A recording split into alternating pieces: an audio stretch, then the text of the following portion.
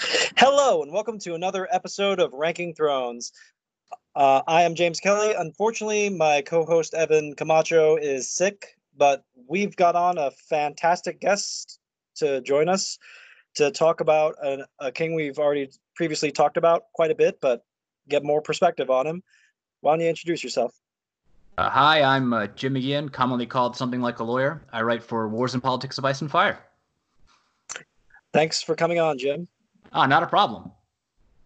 So this week, I always want to bring on big Game of Thrones, A Song of Ice and Fire fans, and and the invite is to anyone out there listening to this podcast to come on board as well. And I always say to my guests, which king do you want to talk about? And Jim wanted to come in to talk about Darren the Second. So, and just right after we did our 2 hour episode on Damon the First, so this is perfect. Just get even more into Darren's reign. Well, I mean, red or black is a dangerous question, even Oh now. yeah, Ah, yeah.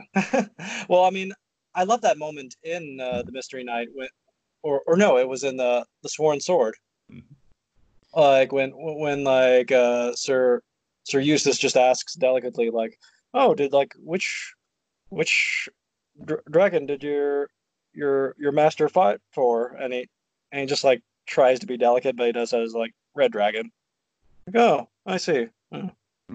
it's really indicative, actually, of the aftermath of the first Blackfire Rebellion. Whereas in the aftermath of Robert's rebellion, I mean, you had Robert drinking with people who were trying to kill him just the other day, Yeah. whereas you have red or black. It's a dangerous question. Even now, the dichotomy of these two different scenarios in the aftermath of a devastating, large scale civil war is Hmm. very interesting. Yeah. Well, I mean, that's part of to play compliments to Robert, and we've covered this before in our podcast. But that was something that was truly exceptional about Robert, is that he was able to make pretty much any enemy into his friend, with the obvious exception of the Targaryens. But beyond them, like pretty much, like people that like you said, literally were trying to kill him the other day. Like he was having a wine and hunting with the next day, Yeah. just like that magic touch, and that made it seem like, oh, he's perfect for king. Like, look how well he can turn friends out of enemies. Yeah, well, I mean, Yeah. he was not completely wretched, and he had a lot of faults too, which I mean that Yes. is a good aspect of character building. But it is interesting to see. Well, maybe we can even go into this, the aftermath of the first Blackfire Rebellion, where we see what is the reconciliation policies that work and what are the Yeah. reconciliation policies that don't work.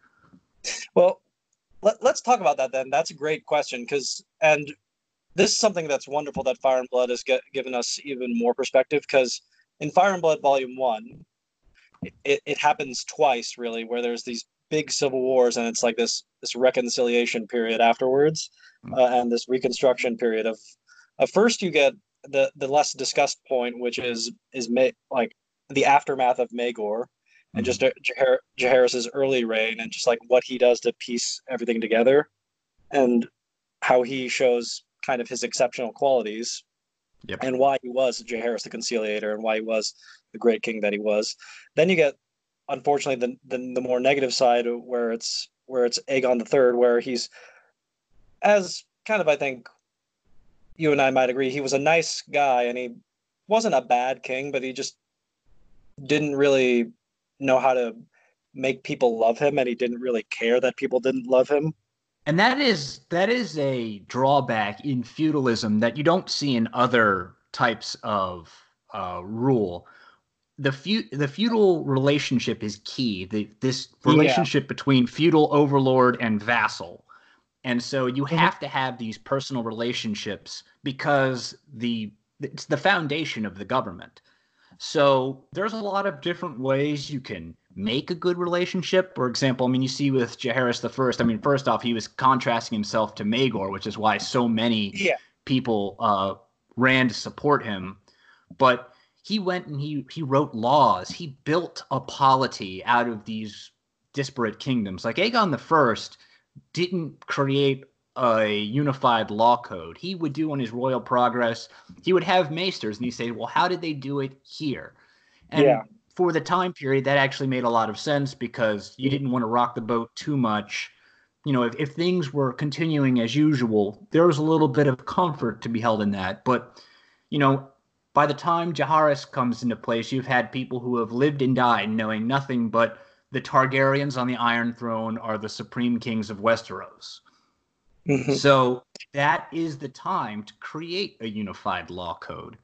And he did a very good job with that. And then you have, for Hmm. example, Robert Baratheon, who was very negligent when it came to laws and counting coppers, but he was Yeah. able to do it from a gregarious point of view, from a very, very open-handed point of view. And that's something that is bound up in the uh, aspect of being a king too. I mean, kings are supposed to be legendarily open-handed. They're Yep. supposed to be so generous, and more interestingly than being so generous is also being so like negligently open. It's like, yeah, I can do this and I don't even need to think about it. It's an aspect of showing strength, even if, you know, a lot of times kings were horrifically in debt. Yeah. And well, when you get to be stingy, then that's all you get remembered for. So, like the only thing people remember King Henry VII for is being stingy and kind of exploitative. Yeah, I mean, and there was a Lannister king, King Norwin, who was also, and that's all he has one sentence in the World Book, and it's legitimately every Lannister king was open-handed except for King Norwin. yeah. So we might just bounce around for a little bit, getting into it, but let's talk about Darren then. So, like with Darren, there are pretty much a stark parallels the most, I would say, with probably Robert in terms of the aftermath. Okay. Well, Although, I would although I, say I would say that I mean, there's only so many big wars in yeah, Westeros' history. There are small conflicts, but you have the Dance of the Dragons, and then that aftermath was just yeah, a mess. yeah, Then absolutely, you have the first Blackfire, and yeah, then you see where things are kind of going okay because you look at the Hedge Knight, and I mean, there's this grand pageantry and all that, but I think that's yeah, more due to the strength of the Targaryen dynasty. You've got this heir in waiting, Baelor Breakspear, who is just yeah, the most perfect prince. Like, you uh, could not expect a better prince. He's a great general. He's honorable. He's got everything. He's really the whole package. he So of was course basically that, what people think Rhaegar was. It's like, no, this guy was like, yeah, yeah. this was obviously it. Because, I mean, I'll say it again. It's kind of controversial, but like Rhaegar is, I think he's a nice guy at heart, but oh boy, some really like, I don't think this is a good idea. What you're doing? It's funny because that's actually not too controversial among the people I hang out with, like Stephen Atwell or Yeah, Nobody Suspects the Butterfly or Joe Land or those people. All of them are like, no, Rhaegar was kind of adult for doing this, like a huge idiot for yeah. doing this. But I I mean, mean, when we get the Dream of String, I'm sure we'll get the final word on him. But still, I'm just like, ooh, yeah, Rhaegar. well, I mean, he's being I think he's being looked at through massive nostalgia glasses. So of course Yeah, that's going to color him positively. But yeah, no, I mean, so when you see this aftermath with the first Blackfire, you see it as kind of this middle ground between Robert's Rebellion, where things are stable. I mean, you hear a woman could walk the lengths of the King's Road in her name day gown, so that is stark naked, your birthday suit. Now, yeah, obviously, that's probably hyperbolic, but it yeah. says that there's a lot, very low crime, very high stability. That's not necessarily a bad thing. Whereas on the other hand, you have the aftermath of the dance, and you've got scheming, you've got regents dropping like flies, you have the Hmm. Ragare Spring, you have all sorts. I mean, what is it? Marston Waters has the king and Prince Viserys held under Yeah, siege yeah, in Maegor's Holdfast. I mean, that's not as bad as the Dance of the Dragons, but it's no. pretty darn bad. So I mean that you see this. the dance is like the apex of just the Targaryens imploding on themselves and just all the chaos that, quite frankly, once you read, and that's why I'm really looking forward to House of the Dragon. But it's just like it's kind of astonishing that the Targaryens survived the Dance of the Dragons at all in any kind of semblance of where they were at Yeah. afterwards. Because it's just like Well, this, it totally would have made sense. Of like, yep, that was the end of them. Yep. yeah, well, that was why they worked so hard to create a new symbol for Westeros because they could no longer have the dragon power. It's something I Yeah. talked about in a panel a while back, where about Aegon the Third, Daeron the First, Baelor, and Aegon the Fourth, and Daeron the Second all tried to create what is the new idea of monarchy. It was called Targaryen Politics in a Post-Dragon Westeros. It was a Okay. panel I did Yep. for Con of Thrones. It was a lot of fun to do that panel. I'll put a link on the description. It's great, great Oh, panel. thank you very much. It's much appreciated.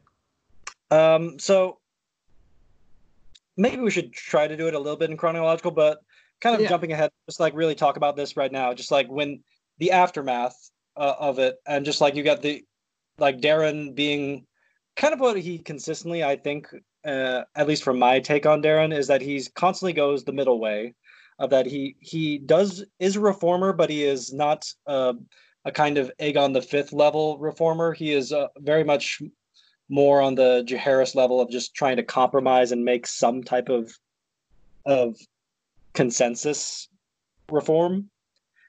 And so when you deal with, okay, what do we do with these enemies? And this is always a question that like what we've been kind of discussing right now is what do you do with like the fallout and like with all these enemies to the victorious side. You can get Hour the Wolf where just like it's like okay, the wall or the sword, that's it. Or you get Robert just saying, all right, like forget it, I don't want to deal with it anymore, like just wash my hands, it's over, it's over, the Targaryens are out of power. And then you get something like Darren where it's like, I'm going to punish them, but I'm not going to kill them. Mm. So it's interesting that I mean you had actually your two factions that are saying that. You had the Bloodraven faction, and he's like, look, Yeah, we need to exterminate these guys root and stem. You know, yeah, everyone that is an adult male is either executed or sent off to the wall, and probably just executed because he doesn't want to deal with them. You know, probably every female member of the house is going to get kicked over to mother houses across the Seven Kingdoms, probably in areas that are very firmly pro Red Dragon. So areas like the Vale, mm-hmm. or just the places that actually supported the Red Dragon. And then you have Daeron is attempting to do the golden mean fallacy here, where he says, "All right, I'm going to take a hostage, but I'm not going to just cripple you. I'm not going to remove your lands titles and send you off the wall, and you will never be able to bother me again." And it's interesting because in the World Book it says that he wasn't really a very stern ruler. So this kind of threw his Yeah, his constituency for a curveball. So that also probably hurt him more than if he would have just picked one side or the other, because he didn't cripple his defeated foes, but because he wasn't known for actually laying down the hammer too hard, then it felt odd. It didn't feel usual, and it made people start to feel anxious. I mean, then of course you have the Great Spring Sickness, and all the yeah, hostages die in King's Landing, and I mean, he yeah. really can't be blamed for that because he died No, too. yeah, Uh, but I it's too mean, air. for example, you see with Robert, he's always open-handed, didn't even take the hostages after Robert's rebellion, but he was always known as a guy who was really generous and forgiving of these things. Now, I'm sure he actually did do a couple of things, like he made them swear an oath to the Seven, for fealty and obedience, like a vassalage contract would, and that's not nothing. I mean, in a religious society, if you swear a holy oath and then you break it, Yeah. you're risking your immortal soul. That's how they take that. So that's a very serious Which is thing. why But it's I'm personally a black. Like I'm personally a black. It's just like, no, no, you guys swore. Rhaenyra is your heir. What are you talking about? This is yeah, we could talk about the Dance of the Dragons too, but but yeah. I've got well, my concession is, or my thoughts of it are, both of them are terrible, but there's equally different succession policies that are being advanced. But we can talk about that some other time if I ever come back Okay. on, or if I Right. should say if you ever invite me back on, because I can always talk about the Dance of the Dragons. Well, we'll see you at the end of this podcast where we Oh yeah, land on yeah.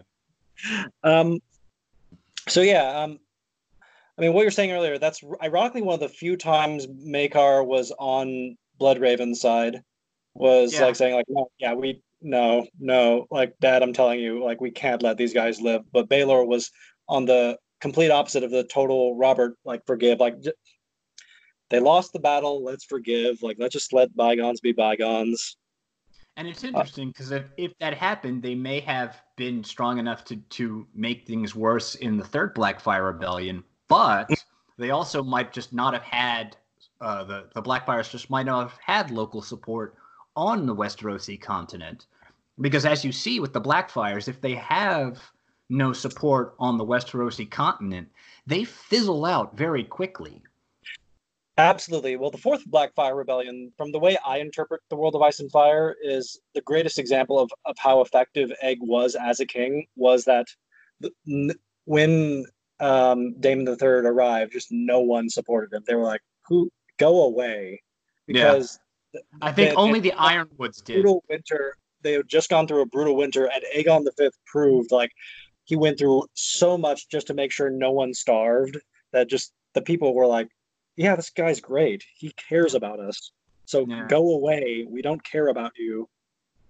And he acted as a supreme general by making sure that he took the field with his sons and was able to. I mean, Westeros is a martial aristocracy, so nobles are expected to perform that role of military leader, and he was able to do it quite decisively. I mean, that's one of the things. Daeron II wasn't very good, but he was able to kind of mitigate that because Baelor and Maekar were actually very, very good generals. Yeah. But Aegon was able to take the field, that his sons were able to take the field, and they were able to acquit themselves admirably. It's very, very useful for a martial aristocracy like Westeros. So yeah, absolutely. So let's try to get this a little bit of. I think I'll just go through the timeline and ask you questions on your perspective on these matters before we eventually get to the ranking part. Sounds good.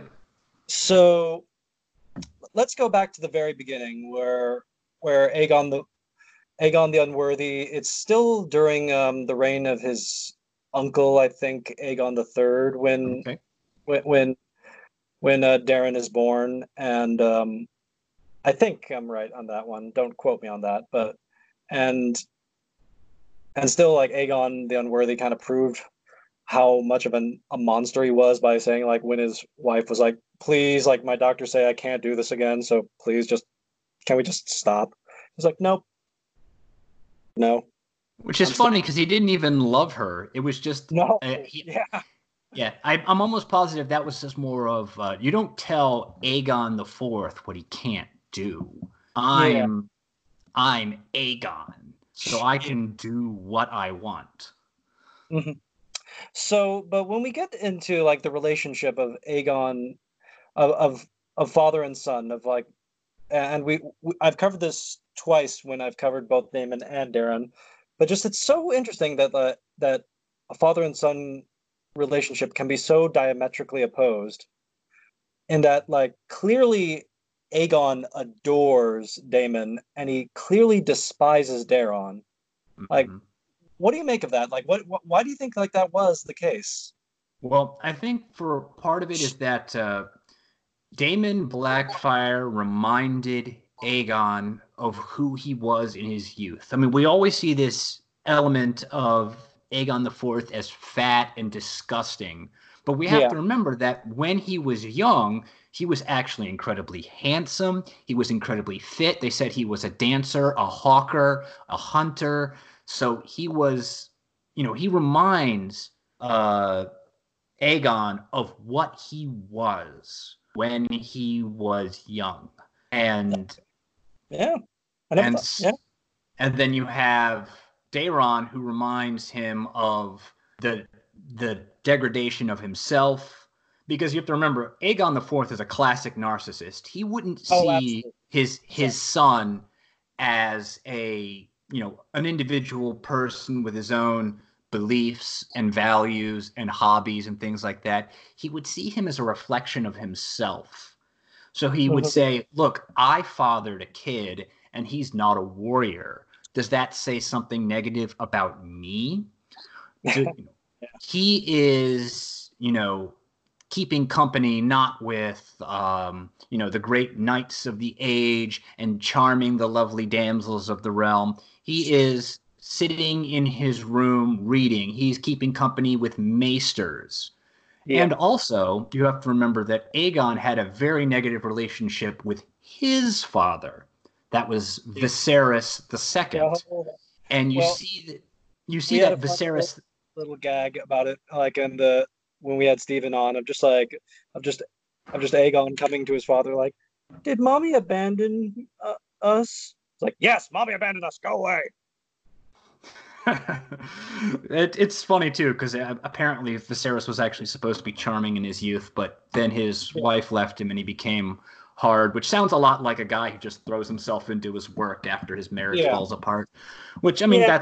that is what it is. But since Viserys had such a negative relationship with Aegon, and a lot of Daeron's traits remind him of his hated father, that's another reason that he could have to be very negative towards him. I honestly think that in his youth, Daeron II's role model, his primary male role model, was actually his grandfather. While Baelor can kind of be half removed as this kind of ideal to aspire to it's more of an absent heroic thing, whereas Viserys Yeah. is a more concrete example of what you should be doing because Yeah. he's the guy that's managing the kingdom. Yeah. So I think that probably Daeron, when he was crown prince, actually not even when he was crown prince Daeron, when he was heir to the crown prince of Aegon, uh, Daeron would be the one observing Viserys at court, helping him out with minor things, and as he got older, he would be entrusted with more and more tasks as a trusted of the Iron Throne. I mean that actually happened a lot with children when they were Yeah. growing up in aristocracy. They'd be assigned certain tasks to make sure they could understand their responsibilities and things like that, as well as just being visible and being seen. Because as we say, it's a feudalism is responsible for is built on personal relationships. So I It could is. say Daeron hates his father. Aegon hates his father. Daeron reminds Aegon of Viserys. So, of course, some of that hatred is also transferred out. So I can see, you kind of got a lot of different factors that make Aegon the Fourth hate his son. Yeah. So that's a wonderful answer to that. And so when we get into um and let's get into part of the fun, thick controversy of it all. And we had two different minds, but I've kind of concluded one way about it. But I want to hear your thoughts about it. Okay. So when Aegon the Fourth is now Aegon the Fourth, he is now king. Okay. He and the one thing that like we all kind of can say, like the one thing that's almost noble in a way is that unlike other kings and other times, like Robert, like Aegon never denied paternity for his bastards. He never like denied that he was the father of his kids. So that is kind of nice because like Maya Stone, like she has fond memories of of Robert, but she doesn't know that Robert was her father, and things like that, and that definitely has an impact. See, I'm not so sure because I mean, you have to remember that he sent Bittersteel off to Stonehenge, and then he executed Bethany Bracken and her father, who would be Aegor's grandfather. Yeah. So, I mean, at the same time, you could say he was, okay, he acknowledged them, which, I mean, with Catelyn's quote, we understand that that's actually expected. So I don't know if you could say that that's, at least somewhat noble if that's what you're supposed to do, societally speaking. But I mean, Yeah. he could be capable of really callous neglect. But again, that's probably another extension of his narcissism. Yeah. Bethany defied me, so she must die. Yeah. The Lord Bracken introduced this, this defiance to me, so he must die, without any expression when, little Aegor says, "Where's Granddad?" Yeah. True enough. True enough. I mean, this is why we need Fire and Blood Volume 2 to fully square out these details. Give me book 6 first. I want Winds of Winter first. I'm okay with Fire and Blood Volume 2, but I want Winds of Winter first. I'm fine with anything that George R. R. Martin releases in Westeros, but yes. Anyways, but getting back to the main question I was going to ask you, Jim, is that when he is the big ceremony, is that Aegon the Unworthy, the fourth King Aegon, knights his son, the youngest knight in Westerosi history, Daemon Waters, knights him and bequeaths him Blackfyre. Yep. In the Red Keep. I think that's not just like what Maekar says of that's just knighting. It's just like he's a warrior. It's just it's like giving a good horse to a good rider. Mm-hmm. I don't think so. I think that's symbolic. You're right. You're right. You are absolutely right. I mean, first off, you have to remember that Maekar is, he's invested in the health and security of the Targaryen regime. So he is going to minimize that as much as possible because he is invested in the Red Dragons maintaining their rule. So any symbols of legitimacy that Daemon Blackfyre and his heirs could claim, he would try to undermine as quickly as he could. So, I mean, certainly there's that. But no, I mean, that amount of ceremony, Aegon is celebrating Daemon to the realm and investing him in this heroic mythos that is of Aegon the Conqueror. Because you have to remember that when it comes to Blackfyre, that is the last symbol they have of at this point, I mean, he's far removed, godlike Aegon the Conqueror. His crown was lost from Daeron the Young Dragon in the War of Dornish Conquest, or well, actually even after that, during the Peace Conference. And then Balerion is dead a long time ago, and all of the dragons are extinct. So this sword, this Valyrian steel sword, it's a rare thing. You cannot make it with anything else. It comes from long-removed ancient Valyria. It is a symbol of who Aegon the Conqueror is and what he represents.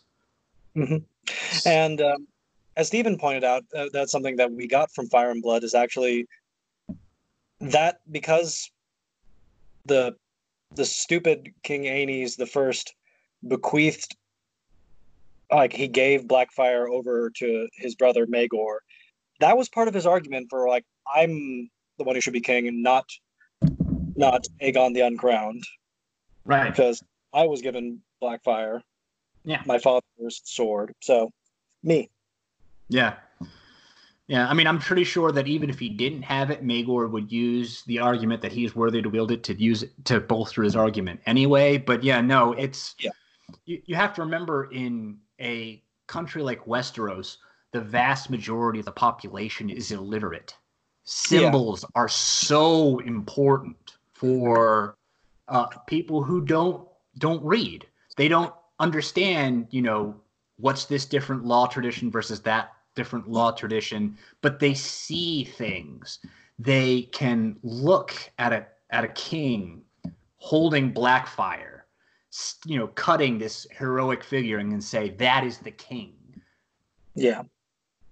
So when I think of that moment, that really symbolic moment, in addition to, and as this is going on also, and it's not 1-to-1, like this happened over time. Aegon goes out of his way to knight his bastard son in this grand public ceremony and bequeaths him Blackfire.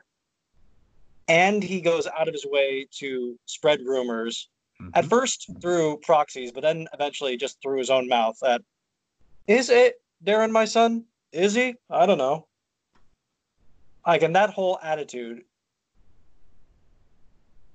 I don't want to say that the blacks were 100% justified, but just it does make it seem like reasonable to have these questions of Daeron's legitimacy. Well, I'd also say that the thing is that you can really see that Aegon is concentrating and enacting a systemic effort to make Daemon the actual heir. Now, he knows he can't just say, hey, Daeron, you are disinherited, goodbye. He can't do that. Because if he does, there's going to be a civil war. Because the last time there was a succession crisis, there was a civil war. And, going into the future, it ends up becoming a civil war anyway. So, I mean, he's not wrong there. It's kind of weird to say Aegon IV is not wrong, but I mean, I'm sure I'll get used to that sentence eventually. But so he's doing these things to find ways to remove Daeron from succession. And so you have these, I mean, bastardry is one of the ways to do it. That is one of the ways to say, look, you can't inherit the mantle of king because it is passed down through true-born children, and you are not a true-born child of mine. So the thing is that each time he keeps doing it, he fails. Yeah.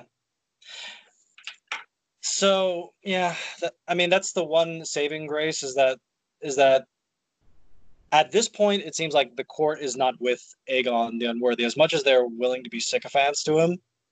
Like, they're not willing to go that far for him yet.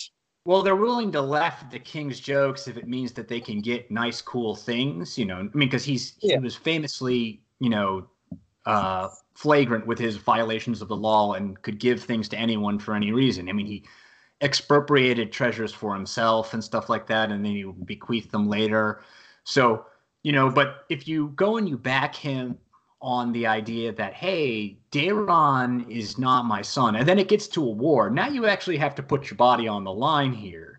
This is actually something that's dangerous. I mean, again, if all you have to do is laugh at the king's jokes and say, yeah, you're the greatest king ever, and then you end up getting, half your body weight in gold or whatever, that's great. Well, it's not just that, though, Jim. You also have to say, oh, hey, here's my daughter.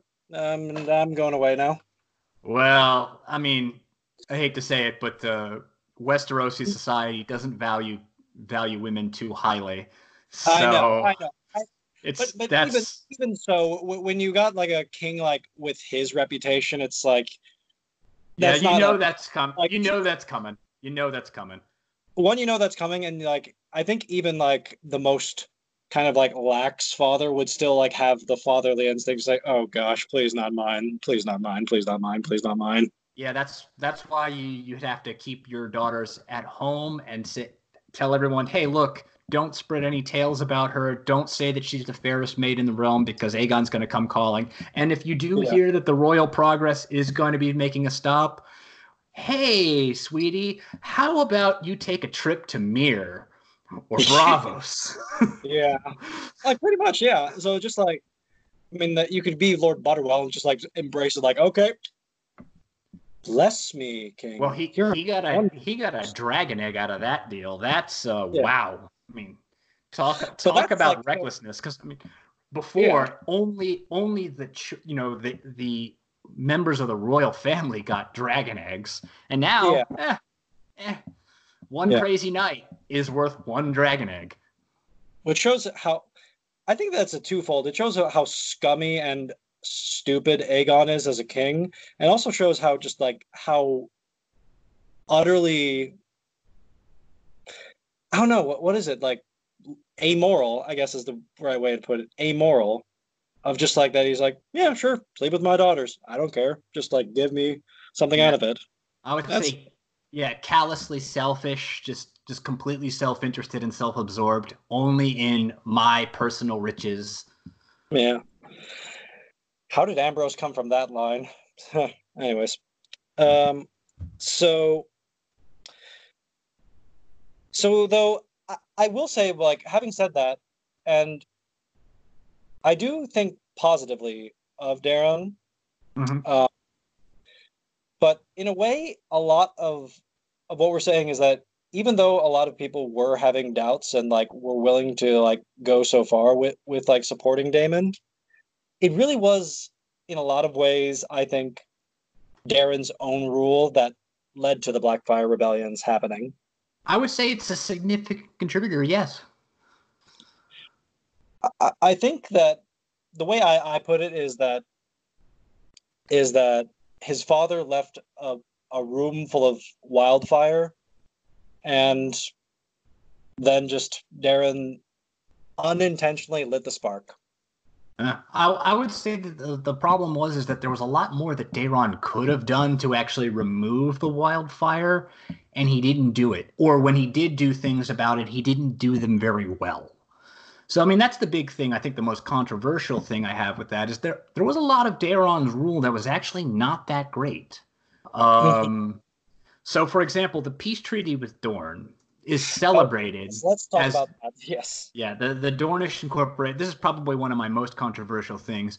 Now, I don't think anyone can fault Daeron for the intent. I don't think anyone can. You had a low, Maybe the Tyrells could, but well, I like maybe, yeah, but I mean, so you had pretty much low scale war to one point or another for most of the Seven Kingdoms history when Dorne yeah, was an independent principality. You had a lot of border raids, you had a lot of cattle raids, and things like that. There was a lot of bloodshed on that side, and so being able to try and find a way to peacefully incorporate them to end that sort of low-level conflict is not a bad thing. mhm. But the problem is that I mean, he made the treaty that he made was seen as too conciliatory. Dorne got a lot of special privileges that the other Paramount Lords didn't enjoy, and that is going to cause them a lot of problems. And then he staffed a lot of his court with members of Dornish houses. And so now people are looking at that saying, hey, wow, this is a really lopsided court. And I don't think if there's a dispute between me and Dorne, he's going to be fair. He's going to side with his, with the Dornish because they're his in-laws and because they gave him a lot of things and because he's very friendly with them. And that makes people really nervous. Yeah. And they say, you made this peace treaty and you're supposed to represent us. You threw us under the bus to enrich yourself and your wife's family. So what does that say? You mean that's not really the thing that a king is supposed to do? And then you have, for example, that the peace treaty that Daeron the First was killed at. That's a very flagrant violation of Westerosi morals. I mean, when Yeah. you invite someone to a conference, that's guest right. You're attacking somebody when they're unarmed. And I mean, in warfare, that's called perfidy, when you specifically lure somebody out of with deception for the purposes of killing them. And it's misusing a peace treaty. I mean, the white flag is considered sacred for a reason. It's because that's the method with which you end conflict. And so if you undermine that, you're saying ending conflict is not as important as me getting what I want. And then, that will degrade into, and then you'll have some really problematic things when people are executing people that are trying to surrender because they don't believe the surrender is genuine. So, Well, Bloodraven did do that at one point. yeah, because Bloodraven is such a bastion of moral certainty. Uh, But Yes. so I think that when Daeron did that, he made a lot of key errors. What he should have done was looked to find a way to sweeten the pot for the other houses to bring them on board. Maybe if That's he what's had offered one of the concessions that he had given to Dorne to the other Paramount lords, if he had said, listen, I understand that this might not be the best thing, but this is going to be a new way forward, and we're going to give you this privilege. And then when every single time they invoke that privilege, whatever it is, when they didn't have it before, they remember that this is the peace treaty that Daeron made with Dorne, and this is what I got from it. Now, similarly, he could have maybe demanded an offer of Wergeld specifically for the people who were killed at the peace conference. Like one of the Oakhearts, I think, was killed at the peace conference. Oh, So if they had offered Wergeld and said, listen, we have to accept that, this is an incorporation, but this is a problem, and we are looking to find ways to make it right.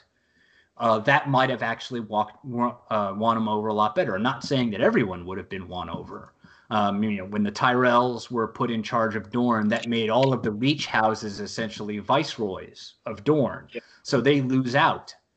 But it could have maybe made a lot of people a little bit happier to see this peace treaty go forth, even if it's not, they're saying, hey, look, I still have to compete with more rivals for royal favor and court appointments and things like that. This does smooth things over. And maybe if he had went and sold that peace treaty a little bit better, and then in the aftermath built a bigger coalition to handle the people that were discontent with his peace treaty, he might have been able to avert the first Blackfire Rebellion. Probably. I mean, the biggest thing that, like, the easiest and clearest mistake that he makes from the get-go is not only letting the Dornish preserve their primogeniture, non-gender, like inheritance. It's letting them maintain the title of prince or princess. I don't think the absolute primogeniture is a problem, because it doesn't really impact them, but definitely the title of prince. That does stick in their craw.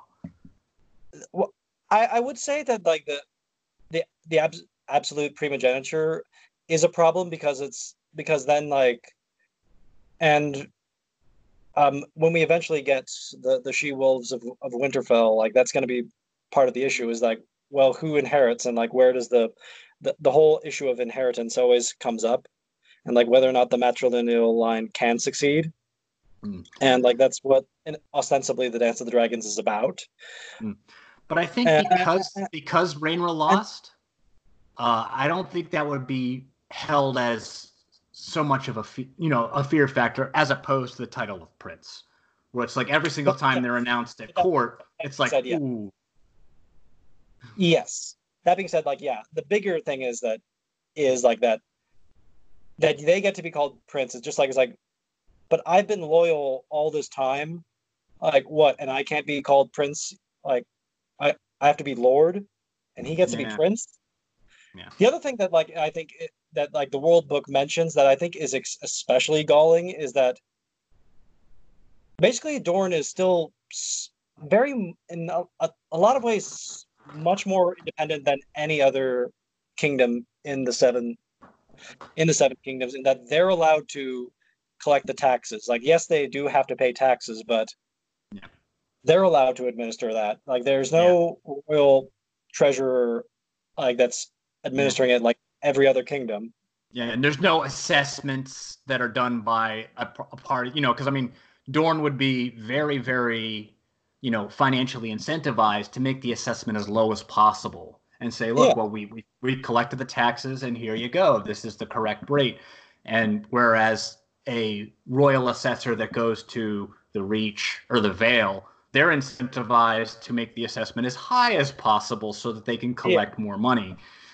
Yeah, no, that's those special privileges that I was talking about earlier, and that you've just mentioned there. That's a big problem that would sit with them. That's why I say that what Daeron should have done is offered one of those concessions to the Lannisters and the Aarons and the Starks. The same high lords of those component realms to sweeten the pot, essentially, to make things a little bit better. So they could say, look, it's not as bad as if just they get a bunch of stuff and we get told to just, sit there and suck it up. So that's the biggest 100%. And the other thing that you touched on, and why I brought it up earlier, is it's not just the Tyrells. It's really that the Reach and Dorne have been at war for centuries before Aegon arrived. And in the main series, like Mace Tyrell brings it up. Like they didn't forget, and they don't forget. It's kind of like the Brackens and the Blackwoods on steroids. Of just like, it's like, no, I don't forget that. Like they can't like just suddenly turn off and pretend like, oh, but now we're friends, right? I mean, there's really no way around. There's really no way around that too, because so much of the Dornish hostility in recent years was when the Tyrells were part of the Seven Kingdoms, and then then you have the burning of Dorne and stuff like that, and you build this Dornish identity that is built in, at least in part, in defiance of the Targaryens, which would include the Tyrells and stuff like that, which I think is a little bit, that makes it burn even hotter than, say, when the Reach and the Lannisters fought. Yeah, absolutely. I mean, when we got to A Feast for Crows, just like that pride of like, we killed one of the Dragon Queens. Like Daeron only was able to control us for a few years. Yeah. We only joined the realm willingly when we were offered, but Dorne cannot be conquered. And Doran Martell says, no, we can be. Don't let it get to your heads. Yeah, I mean, it's always funny as they say, we can't be conquered, and then you look at the Daeron the First, and you're like, you were conquered twice. Yeah. It didn't stick, but he forced you to the peace treaty grounds, and then you murdered him there. It wasn't the war wasn't currently raging and ongoing, and then you decided that you could kill him at a parlay. This was, you were beaten, and then you went to the peace treaty and you murdered him there. And then, of course, you have the... Are you there? Hello? Hello? Hello, can you hear me? Yeah, you broke up for a second. Oh, okay. Where did I get lost? In the middle of what was the peace treaty situation with Daeron the First. Oh, it's because Daeron the First beat them and forced them to the treaty ground. It wasn't, a war that is currently raging and ongoing, and then a parlay is called. This was, we win, and then you murder him. Then, of course, there's the Dornish insurgency and the small folk, but that wasn't the nobility. I mean, I know the nobles like to say, look, we're Dorne and we maintain this. And it's like, no, you actually bent the knee to them, and it was the small folk. But I mean, nobility taking credit for small folk, that's something that doesn't happen ever. Never. Yeah. But no, so it's just very interesting. And then, how do you solve this bad blood? And there is really, unfortunately, there is no good answer, because you can always, you can look at, say, the Balkans today, and the various different ethnic groups and religious groups there, and every single one of them can point to someone else and say, this is something that you did. Yeah. And then in response, the other group will say, well, this is something that you did. Yeah. Boy. Yeah. Well, if I had an idea to bring peace to the Balkans, I'd be selling it already. I mean, I wouldn't be selling it. I'd be going over there and selling it to the people to try and fix something. But, it's eluded a lot of people, and it will probably elude a lot more. Yes. Well, that's the sad reality. And so, that's one of the cases where it is the amazing thing that Aegon, and then even more importantly, Jaehaerys, was that they were able to really just unite these. That's the thing that I think and I did get into a tiny bit of a Twitter war about this, like defending the Targaryens in as much as this. It's just like that there were seven warring kingdoms. They were just always at war with each other when Aegon arrived, and then they stopped fighting each other. Yeah, well, I mean, the Century of Blood was called the Century of Blood for a reason. Yeah, just Yeah. like, Well, and so just like that's, yeah. I mean, and I'm not saying it's like that the Targaryen dynasty then was like this magnificent peaceful era, but it's just like going from like seven warring kingdoms to one kingdom that breaks down into civil war is better. It's not vastly better, but it is an improvement of sorts. Yeah, I just think that's a discussion point, and depending on what you value and the different arguments you have for it, you can go either way and say the Targaryens were a net good or a net bad. Yeah, It really, I mean, then I honestly think that that's kind of a silly argument. Instead, you should just say these are the things you should do. This Jaharisian legal code, this this commitment to good things, and then this is the things you should avoid. And whether you're seven kingdoms or one kingdom, if you do the things that you're supposed to be doing and not do the things that you're not supposed to be doing, well, then you're going to do all right. Unless you get the Great Spring Sickness. But I mean, given Westerosi medical science, there's really not a whole lot you can do with that. Yeah. So, I mean, well, Jaehaerys had that with the Shivering Sickness, so yeah. Yeah, I mean, yeah, that was a really sad chapter with what's her name, the princess, the darling princess, Mommy, I'm Princess cold, Daenerys. or something like that. Yeah, Princess Mommy, I'm cold. Oh, that's so sad. Yes, don't make me cry. So let's get back a little bit into it, and this always comes into it, and it's just inevitable when we talk about either about Daeron or Daemon. You have to talk about the other one just to really understand. Oh yeah, you have to. Yeah, just like they're just too inextricably tied to each other. Mm. When we discuss this about Daemon, what do you make of Daemon? Of how much of it is that he just gets all these personal slights and just slowly starts to foment rebellion by kind of encouraging the resentment that the lords feel for Daeron's well-meaning and right with the long term, but poor in the short term decisions? Or is it, how much of it is like that he's being somewhat manipulated by all these resentful lords into slowly becoming the figurehead for rebellion? So like how much of it I think that's purposely vague. Yeah, I think that's purposely vague so that people can scrawl the meaning of the first Blackfire Rebellion and impress it onto history and then use it to justify their actions.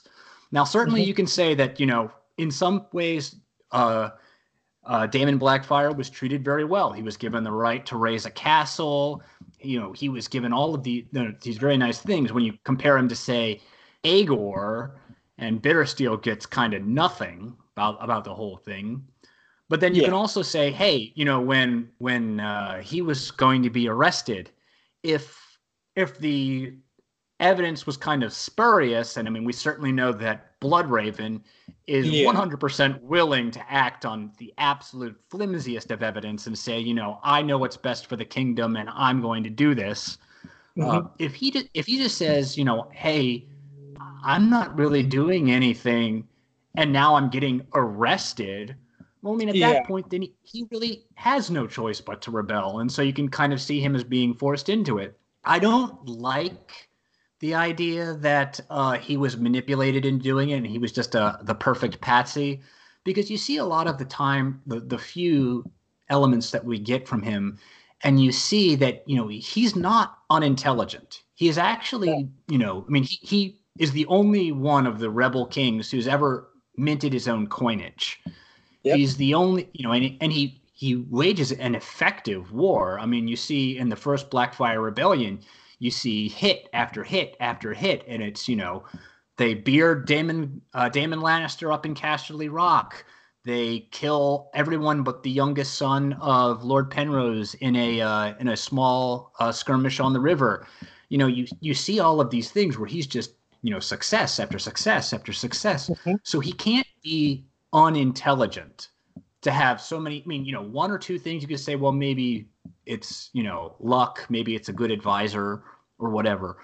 But so many things, one right after the other, suggests to me that there is some brains at the top. Hmm. So yeah, definitely. But I mean, at the same time, like winning battles, I mean that was Robert's skill. He was a brilliant warrior. He was brilliant at warrior. And even Darren the First, like yeah, they're brilliant at war, but Yeah, but and I mean, I would say that with Robert, it is a case where just like he basically just has to rebel just because it's just like I can't, like no, yeah, it's like either no, that or turn yourself over to the pyre. yeah. So it's like no, and like this. I mean, so it, but when But I mean, I think just because, you know, at the beginning, Damon isn't even a lord. He's a landed knight. He's one of the yes, lowest echelons of, you know, of the nobility. So that he is able to just successfully build a huge coalition and then just come out swinging. And he really got within a stone's throw of yes, oh, winning. absolutely, I yes, mean, the Redgrass Field is Waterloo, basically. It's hmm the near run thing of Westeros. So I would hmm say that again, you know, I understand that, you know, certainly Robert was infamously, I wouldn't necessarily say he was unintelligent as much as he was lazy and neglectful, because you could see yeah, he could be quite intelligent when he needed to be, but he was yes, just incredibly lazy, you know, given over to drinking and hunting and you know, spending too much time with ladies that are not his wife, yeah, um, and all what that. about But his wife? so I mean, you know, that was kind of, but I mean, you see with, I mean, Damon, you see Yeah, that, you know, he was able to build a coalition, enact a successful strategy, and he did it in multiple theaters at once, which means that he also had an eye for picking talent. And you can certainly see that with Fireball, with Bitter Steel, with all these guys. He really had a good eye for talent. So, like I said, with so many different factors that Damon did pretty well or great at, I would say that no, he's definitely he's cooking upstairs. okay, all right, yeah.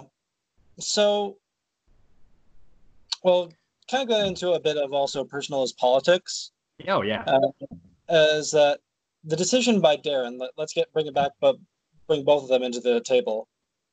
Of that, like part of the Dornish agreement to get Dorne to join the realm is that da- is that Darren agrees to give his sister Daenerys in marriage to Prince Mayron.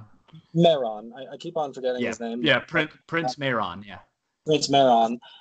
Even though like, and the singers make the biggest fuss about this, that like Daenerys was in love with Daemon, mm-hmm. and Daemon was in love with her,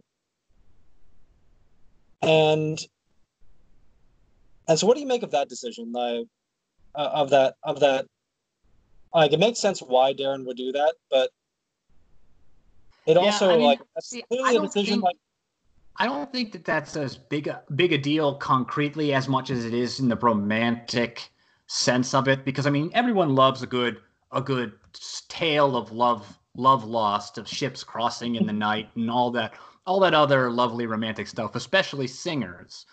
But I yeah, mean, we don't see Damon challenge anyone to, you know, for the legality of that. We don't see him set aside Rohan of Tyrosh. We don't see mhm, him do any of that. I mean, and the first Blackfire Rebellion doesn't even happen for years afterwards. So I yeah, think concretely saying, I don't think that was so much of a big deal. I mean, certainly could they be attracted to each other? Certainly. There's absolutely no reason why they shouldn't be. But I think like the the first Blackfire Rebellion was just kind of a gradual boiling over. There was no flashpoint except for maybe the arrest of Damon himself. mhm, I think it was just more of a, hey, things are boiling over and we're just getting angrier and angrier and angrier. And then eventually we fall into our faction, whether we support Daeron or we oppose Daeron. And then when the arrest happens, that's when it actually gets going. Yeah. And people would come to that decision for one reason or another. And so it's also kind of tragic in a way, whereas it's almost the opposite of the Dance of the Dragons. If the Dance of the Dragons is two completely terrible human beings who are fighting for their chance to rule the kingdom, then the first Blackfire Rebellion is two relatively decent people, and the things just boil over to the point where war could have been stopped, and then it never does. Yeah. Powerful forces working against them. It's the Dawn of the Planet of the Apes tragedy. Yeah, it's just, I mean, like I said, it's also good too, because it's just like with the tragedy of the loss of Baelor Breakspear,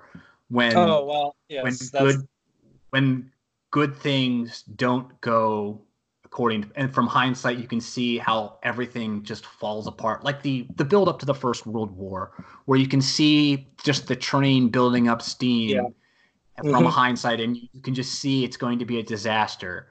But in the moment, you can't see the disaster coming until it's too late. And I think it's good. It's good writing.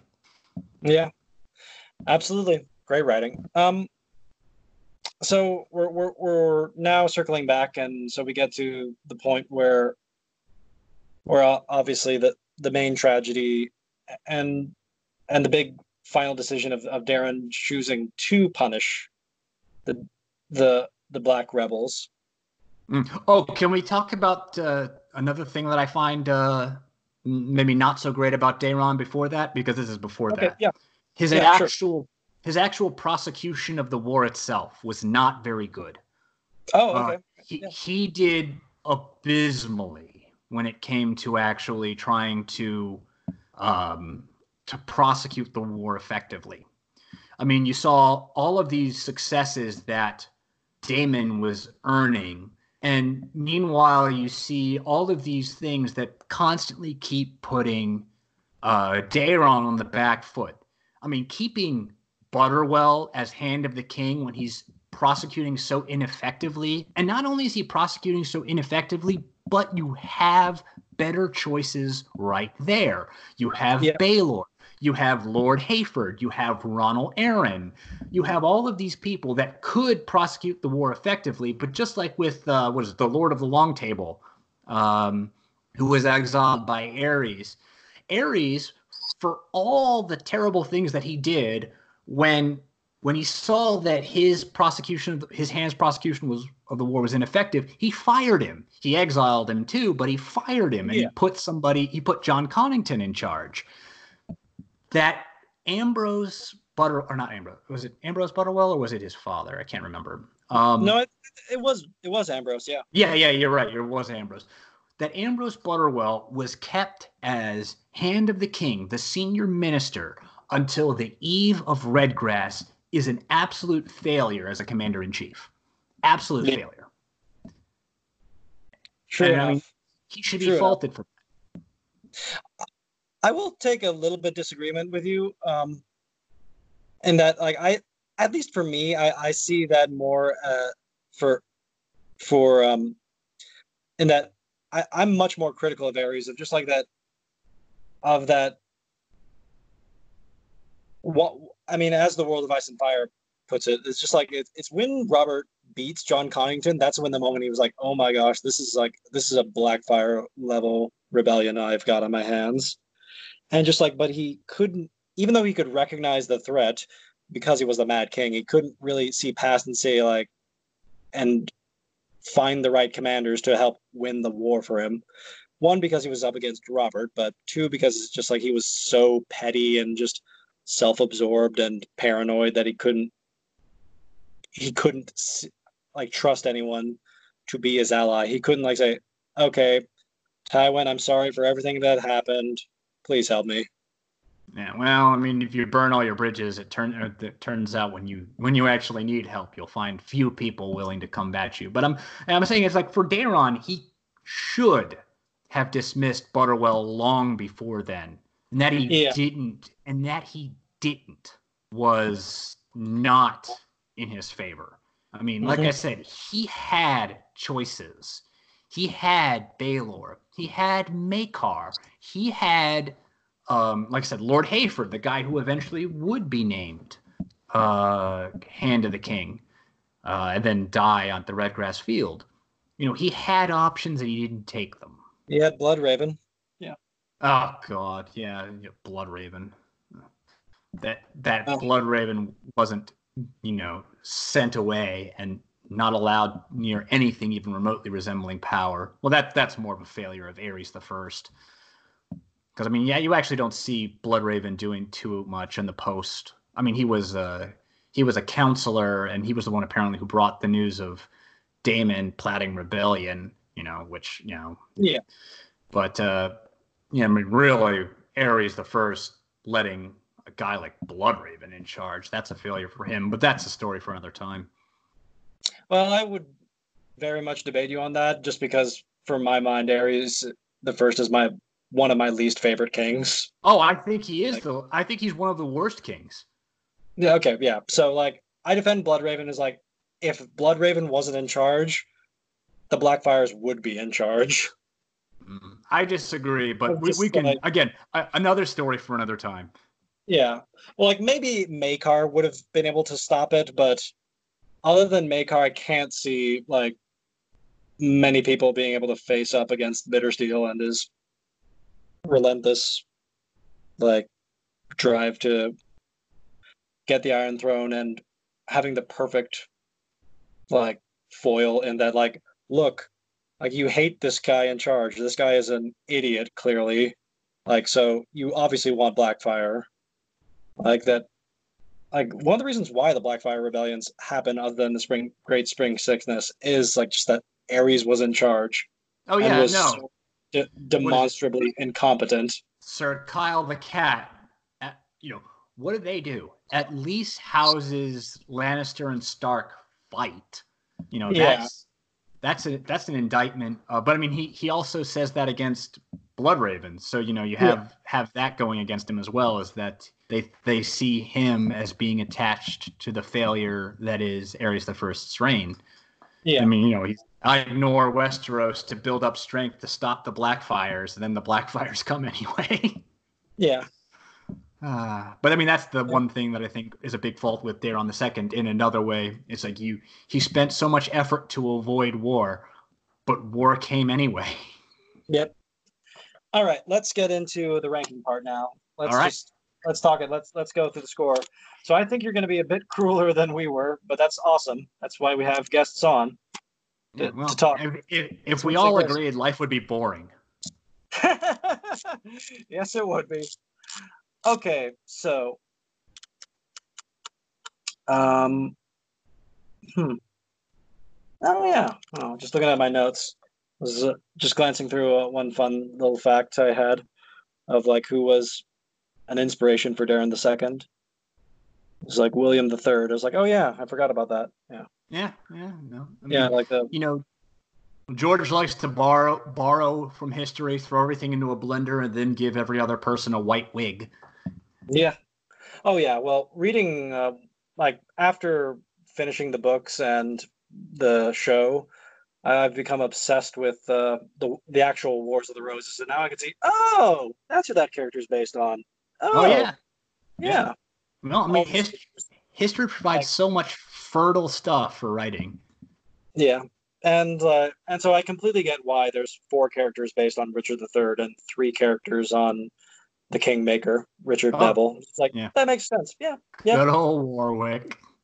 Oh yeah, he's so much fun. Such an Uh, amazing figure. yeah. So, all right. So the way it works is that we have several categories, and so for each category out of 10, what would you score? So for the category first as time of king, we give points for every year you ruled as king because you're doing at least something right, and there you're able to continue ruling. So Okay. Darren ruled for 25 years, so he gets 25 points for that. Mm-hmm. Now here are my notes that for the first category of the king, which is where we rank how well you do as a ruler in terms of administrative decisions and laws, all that sort of thing. All right. He managed to do what Aegon the Conqueror and the Young Dragon could not. He was able to make Dorne join the realm. After over a century of wars with Dorne, Dorne willingly joined the realm with no blood spilled. I would agree with the exception that that led to even more blood being spilled. So, okay, going on. Yeah. There's going to be a category where we can really tear into him. Oh, okay. Don't worry. Okay. So, he cleansed the Red Keep and King's Landing of the corruption created by his father. Yeah, I would. I don't think that's in dispute. His decisions were all for the good of the long term of Westeros. When you say that, do you mean intent or do you mean in actuality? More intent. Actuality is where we get into the debate part. Oh, okay. Yeah. I would. Yeah. I think, as I said before, yeah, I don't think you can fault him for the intent. Yeah. His supporters adored him to the point that he was dubbed Darren the Good. You know, except for the ones that didn't like him. Yeah. and fought against him. Yes. But his supporters, mind you, really did like him a lot. Oh, yeah. Yeah. Although, then again, so was Baelor the Blessed, so make of Yeah. that what you... So, he was able to crush a rebellion. I don't think... I think that was done really more in spite of his leadership rather than because of it. Okay. Considering what the Blackfire rebels had done, he was surprisingly benevolent in his punishments. When other kings may have had mass executions in addition to hostages, Darren was more creative and had the rebel lords diminished in addition to surrendering a hostage. I think that ultimately ended up backfiring on him as opposed to pursuing the Robert Baratheon Baelor Breakspear policy. But you know, that I think that's a little too hypothetical because I mean, you know, then what do you think about the Great Spring Sickness and so on and so forth? That I can see that maybe that just becomes a little too speculative for our tastes. Mm-hmm. Well, it was a question that Dunk asked Egg at one point in the Sworn Sword. Is like, what would you have done, Egg? And he doesn't have an answer because he's just well, oh well. Well, I mean, to be fair, it is easier to talk about it than to actually do something. Yeah. So, and lastly, one fan argued that per year he was as great a king as Jaehaerys the Conciliator. I don't know if I would agree with that, but I would say that he was pretty good for most of the years. I mean, we do hear that that crime was relatively low compared to the reign of Aerys. So I can say that you know, crime and stability is for. I mean, we see a little bit of it in the Hedge Knight, and I mean, we see Aerion Brightflame be terrible, but it's certainly nothing compared to, you know, some of the worst lawlessness that could happen. True enough. Well, I mean, only two of Maekar's kids were decent, or at least sons wise. We don't know about the daughters. Yeah, well, and I mean, and I feel bad actually for Daeron the Drunken because I do because too. I mean if I understand it correctly, he was tormented by his dreams. Now, Absolutely. I mean, yes. The same time, you know, some of it has to fall on him. You know, there could probably have been healthier ways to handle it rather than self-medicating with alcohol. Yeah. But you can still feel bad for him. I mean, we don't know exactly how vivid these dreams are, but what's her name? The Dornish lady that was talking with Ariane, who was saying, you know, I dreamed, and everywhere I dreamed, that the dragons danced, and everywhere they danced, people died. You know, imagine having to deal with that every night when you sleep. Yeah. I could see how that would weigh heavily upon anyone. Well, you also saw the inverse of that, where you saw Daemon II, where that emboldened him and kind of deluded him. But so You And never even know. then, we don't. I mean, we get a little bit of Dragon Dreams in Daenerys' chapters, but we don't really get like the full-on psychedelic experience. I mean, if we want that, we have to go to the House of the Undying chapter. Yeah. So I guess we should probably not. I mean, you can be critical of Daeron the Drunken, but I think we can't. Let's reserve a little bit of judgment until we can see exactly what those visions were like, and maybe we'll see them in a Duncan Egg. Who knows? Who knows? Yeah. He's got lots more planned. We'll see. Yep. So out of 10, what would you say, Jim? I don't know. What was the rating? What were the ratings you've got? I think you had him pretty highly in this category. I would think, if I remember right. This is your ranking. This is your choice. Okay. At the end, we will do comparisons, but yes. I would say probably a 6.5 or a 7. So I'll split the median and say 6.75. Oh, we can go into quarters? Oh, well, actually, no. Don't give me that, because then I'll go into eighths, and if I go into eighths, I'll go into 16ths. No, okay, I'll be generous. I'll say 7. I'll say a 7. Oh. Solid 7. Okay. All right. Good. All right. So we're just going to double up so we can compare to what Ed and I scored. So 14. Okay. 14 for the first category. Next category, the warrior. So for the warrior, we judge both your own martial prowess. Sorry. Okay.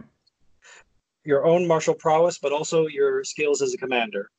So this is important because like sometimes like, and Darren is a great example where we gave points even if you're not a good warrior yourself, if you appoint the right people and you win the war, then you're doing something right. So, okay. So my one note for that is despite not being a warrior himself, he was able to appoint excellent generals that crushed his warrior half-brother Daemon. I would say, I mean, given his inability to remove Butterwell from Hand of the King, and, really, I mean, just the ineffective prosecution of the first Blackfire Rebellion from his point of view, where he was kind of actually almost overly relying on his sons to actually, do the heavy lifting for him. I think I'm going to give him a 3.5. Oh, wow. Woohoo! Nice. Wow. That's that's a pretty low score. That's like. Yeah, well, to be fair, I think Maekar would kind of win out, kind of get some points in his own rating, and I don't want to give that to Daeron the Second, because Maekar would be getting, his points for successful anvil maneuver, on his own. But yeah, I think just because of, again, you're the king. If anyone can remove the Hand of the King for being incompetent, it's you. Okay. Fair enough. All right. So that's total 7. All right. Now here is the big, fun negative category that we love to go in. This is the part that broke Chloe from Girls Gone Canon's heart when we went into this. Okay.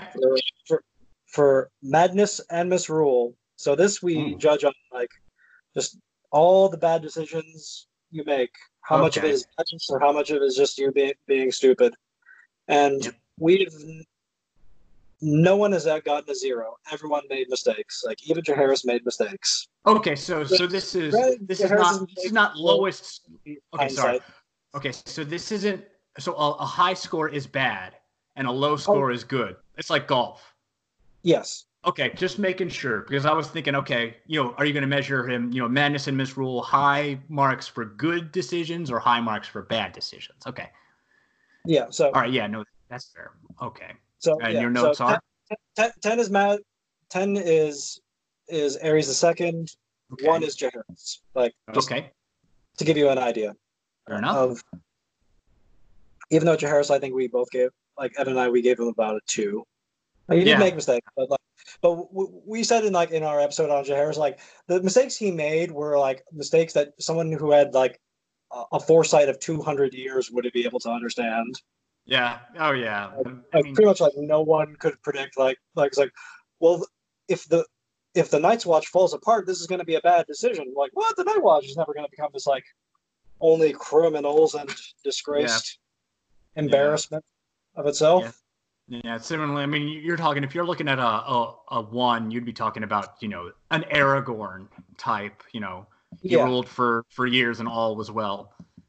Yeah. So, I'm sure you're going to have more notes to add, but here are my own notes. Mm-hmm. Although for the good of the realm, his terms for Dorne more than anything else fostered resentment and made many contemplate turning on Daeron. I'd agree. Yeah. Having Daenerys Targaryen marry Prince Meryn Martell created even more of a rift between Daeron and Daemon. We'll never know for certain, but I mean, I can see that. For me, at least what I see when I see that is that hardened his heart. Like that made Daemon's like from then on was like I think he wasn't at that place of like I'm going to rebel against you, but he was just like I don't like you anymore. No. That's fair. I'm like I said, I think that's the singers making more of it than it actually was. True enough. Bloodraven and others, such as Maekar, argued that letting the Blackfire rebels live was dangerous, especially as Daeron chose to diminish several lords.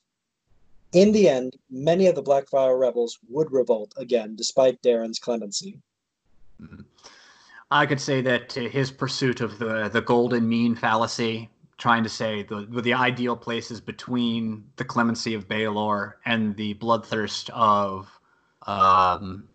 Bloodraven, did backfire on him. So, all that in mind, what do you think? So I think if I'm going to go and say that the overall objective of getting Dorne into the realm was at least a good idea, but executed poorly, I think I'm going to give him a 6.5. 6.5? 6.5, okay. Yeah. So he, like, let me think. I mean, because some decisions he made in terms of stability were actually good. So I guess if we're going to, I'll revise that. I'll say a 5, an even 5. I'd say he's got his good parts and his bad parts, and they sit on a scale. And it's only because the bad parts were much worse than the many more good parts, in terms of, body count. So for that only, though, 5 then? Yeah, I would say because, I mean, there was a lot of peace going on in the realm, and I think, a lot of the later difficulties happened because of Aerys' misrule and the Great Spring Sickness and the drought, and those you cannot blame Daeron for. Oh, yeah. Well, no, that would be madness if you do. Yeah. Not that never has that has happened, but still. Yeah. And also, just good press is never as good as bad press. It's never as interesting. Because, I mean, we don't hear about the years where he actually did things like sweeping out the corruption of the court and things like that, which are good things, even, Yep. So I would say I'd have to give him a 5 because there were things that he did that were very positive. Okay, fair enough. Now the lighter category, portrait. We're just going to judge how he looks. This one's out of 5. Because we don't want to get much power to this. This is just superficial. That's the Amok portrait? Yes, this is the Amok portrait. Well, I would say that he needs to do some more sit-ups. Yes, he had a prominent belly. Yeah, well, it's not just a prominent belly, but I think it's just you need to build some muscle bulk in the. I mean, I think if he built, he did a little bit of pec fly and he did a little bit of sit-ups, it would help detract from that because he's also spindly. So yeah, I think you need to spend more time at the gym. But I do think he cuts a very good figure with the cape on the scroll. So I think I'm going to give him a 3.5 on that one. Okay. Definitely not an Aegon, not a Jaharis with his wizard beard. No. No, we can't all have wizard beards. No, we can't, sadly. It'd be nice, but no. At least if you're not, if you want to talk bad facial hair decisions, it's really Aegon II. with his little pedo stash. Yeah. Yeah. Oof. Yeah, Yeah. no. Okay. So out of the total score you gave him was 63. Okay. Okay, and so let's compare and contrast. So our score for him was 69 and a half. So we weren't too off. Yeah, okay. So But you got him about at a 7 out of 10, little shy of a 7 out of 10. That's not bad. And I think we agreed in a lot of things, and it's just a matter of, what. I think actually this is a lot less controversial than I was expecting. I mean, I'm not saying that's a yeah, good thing or a bad thing. It is that. But yep. I think that's good. I think the idea that that he was a flawed good man is, I think, is a Yes. a good flawed good king is taking on a little bit, and I like that. I like that. Well, I mean, what Evan like immediately said when we went to Madness and Misrule is like we can't ignore the elephant in the room. Is that a rebellion happened? Yes. No, that's So, very true. like, and like that automatically means like that his he has to be weighed down by that because it happened. Yeah. Like how much And of it then was his fault and Yeah, how much of and it then was it is Charlie's how much of it fault. is his fault, Yeah. and how much of it was the decisions he made. And I can see where a lot of the decisions he made ended up sticking in the craw. And honestly, I do think that in a way, a lot of it isn't a good answer. I mean, as we said before, how do you make peace when there's been a war for so long? And Mhm. really, that's a tough question. That's not an easy question. Mhm. So, Yeah. yeah, that's just what that is, and I can't say it's good. I can't say it's bad. It's certainly just one of the great difficult questions of geopolitics itself. Yes. Well, I mean, that's the whole beauty of George R. R. Martin's writing is it's Aragorn's tax policies. It's Mm, well that fantasy easy heroic moments are over, but what do you do when you actually are in mm. power? And you can be a nice, well-meaning man, but maybe Yeah, you might be cut out for the job. yeah. You We can be John actually had a panel the on right that. moment. We had a panel on Aegon's tax or Aragorn's tax policy. That's what the name of it was, and we were talking about the nitty gritty. And I got to bust out my favorite medieval factoid, which Oh is well. so in Sweden during the late Middle Ages, you could pay for your taxes with 16 kilos of butter. So I envision going to the IRS and just tossing them a gooey backpack and say, "See you next year."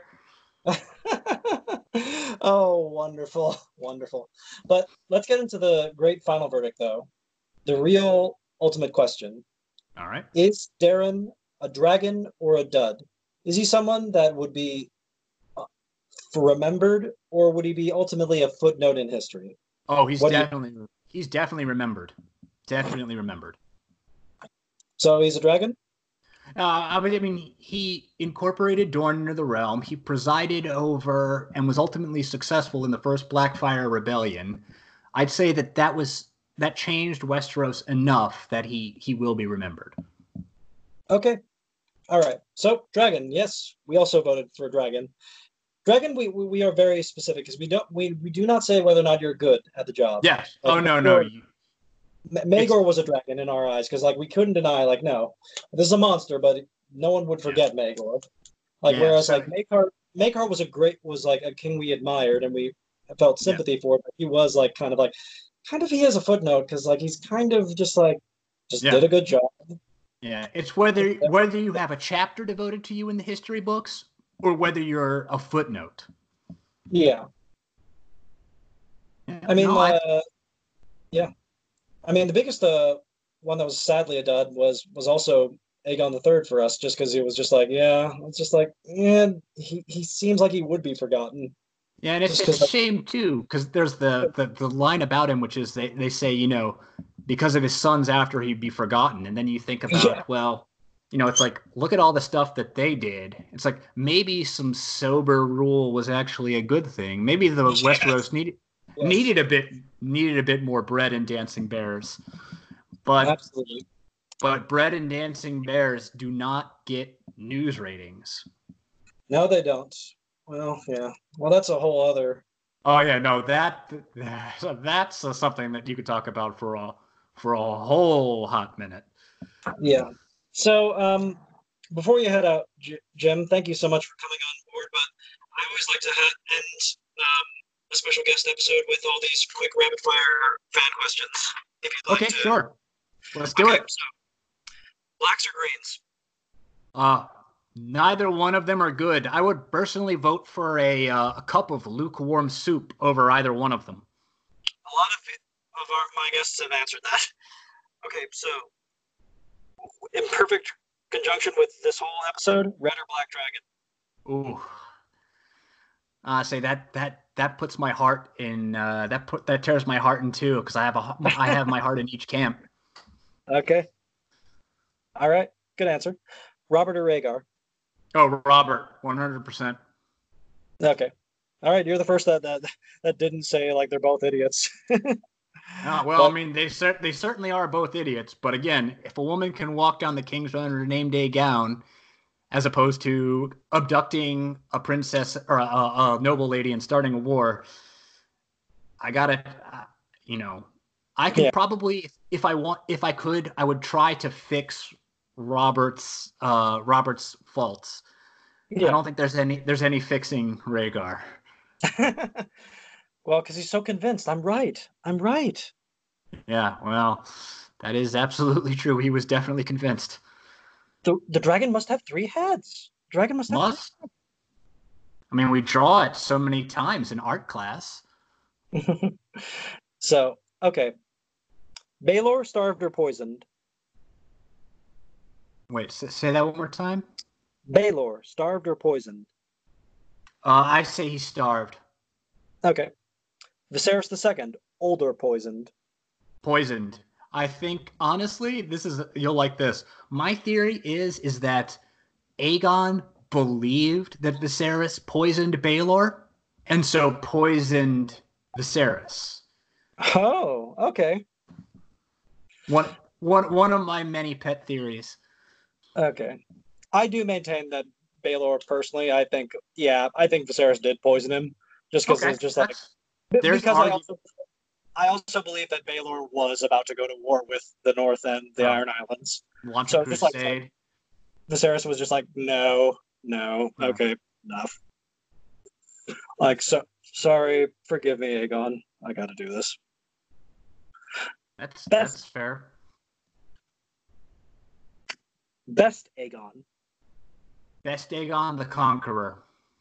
Okay. Cool answer. Worst person to sit the Iron Throne. Worst person to sit the Iron Throne, I would say Aerys II. Okay. Best person to sit on the Iron Throne. I would say Jaehaerys the Old King.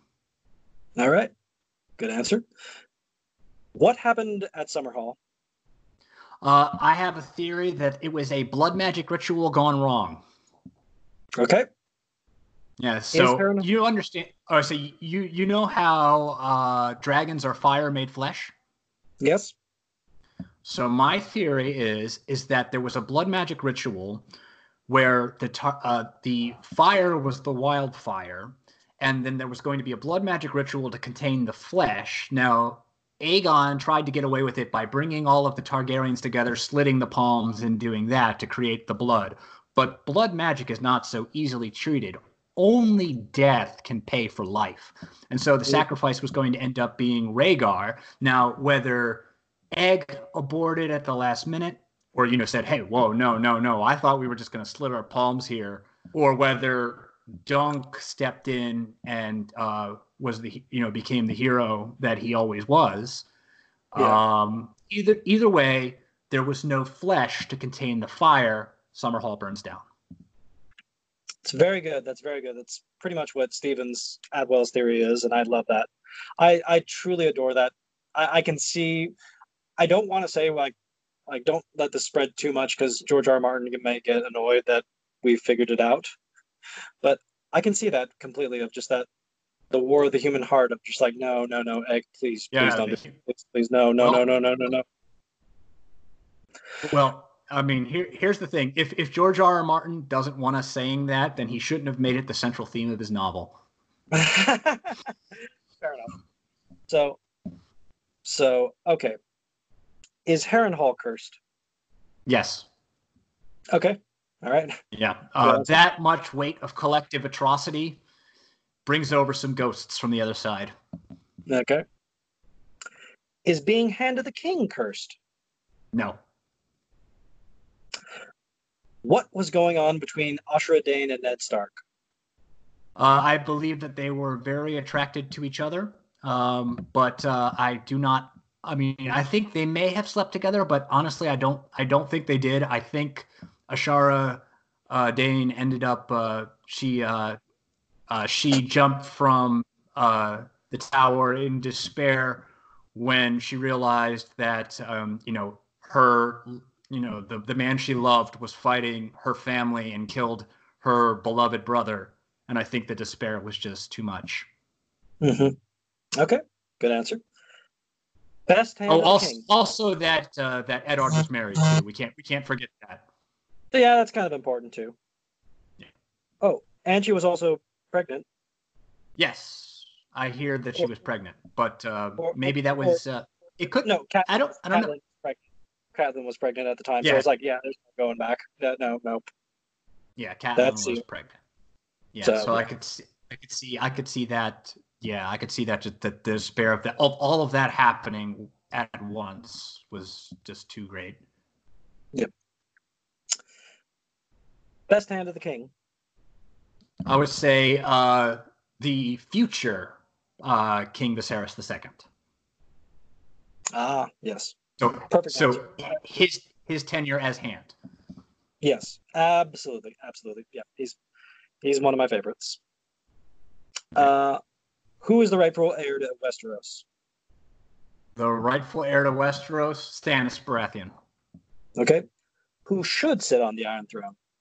Stannis Baratheon post, in the later novels, not early novels. Stannis Baratheon, specifically Stannis Baratheon after he's gone through the Crucible of Blackwater. Okay. Good answer. Lastly, a little bit trolly, but all in good fun. D&D, D&D hacks or good writers? Hacks. I quit the show because I couldn't watch it anymore. Okay, fair enough. All right, well, that covers everything. Thank you so much for coming on, Jim. And no, thanks for having me on. It was a lot of fun. Yeah, I'd love to have you on again. We'd talk about whatever you want to talk about next. So see you around. You'll regret that. Next week, Evan I can talk your ear off. Next week, Evan and I will be back to cover Robb Stark, and we'll see how that goes. See you then.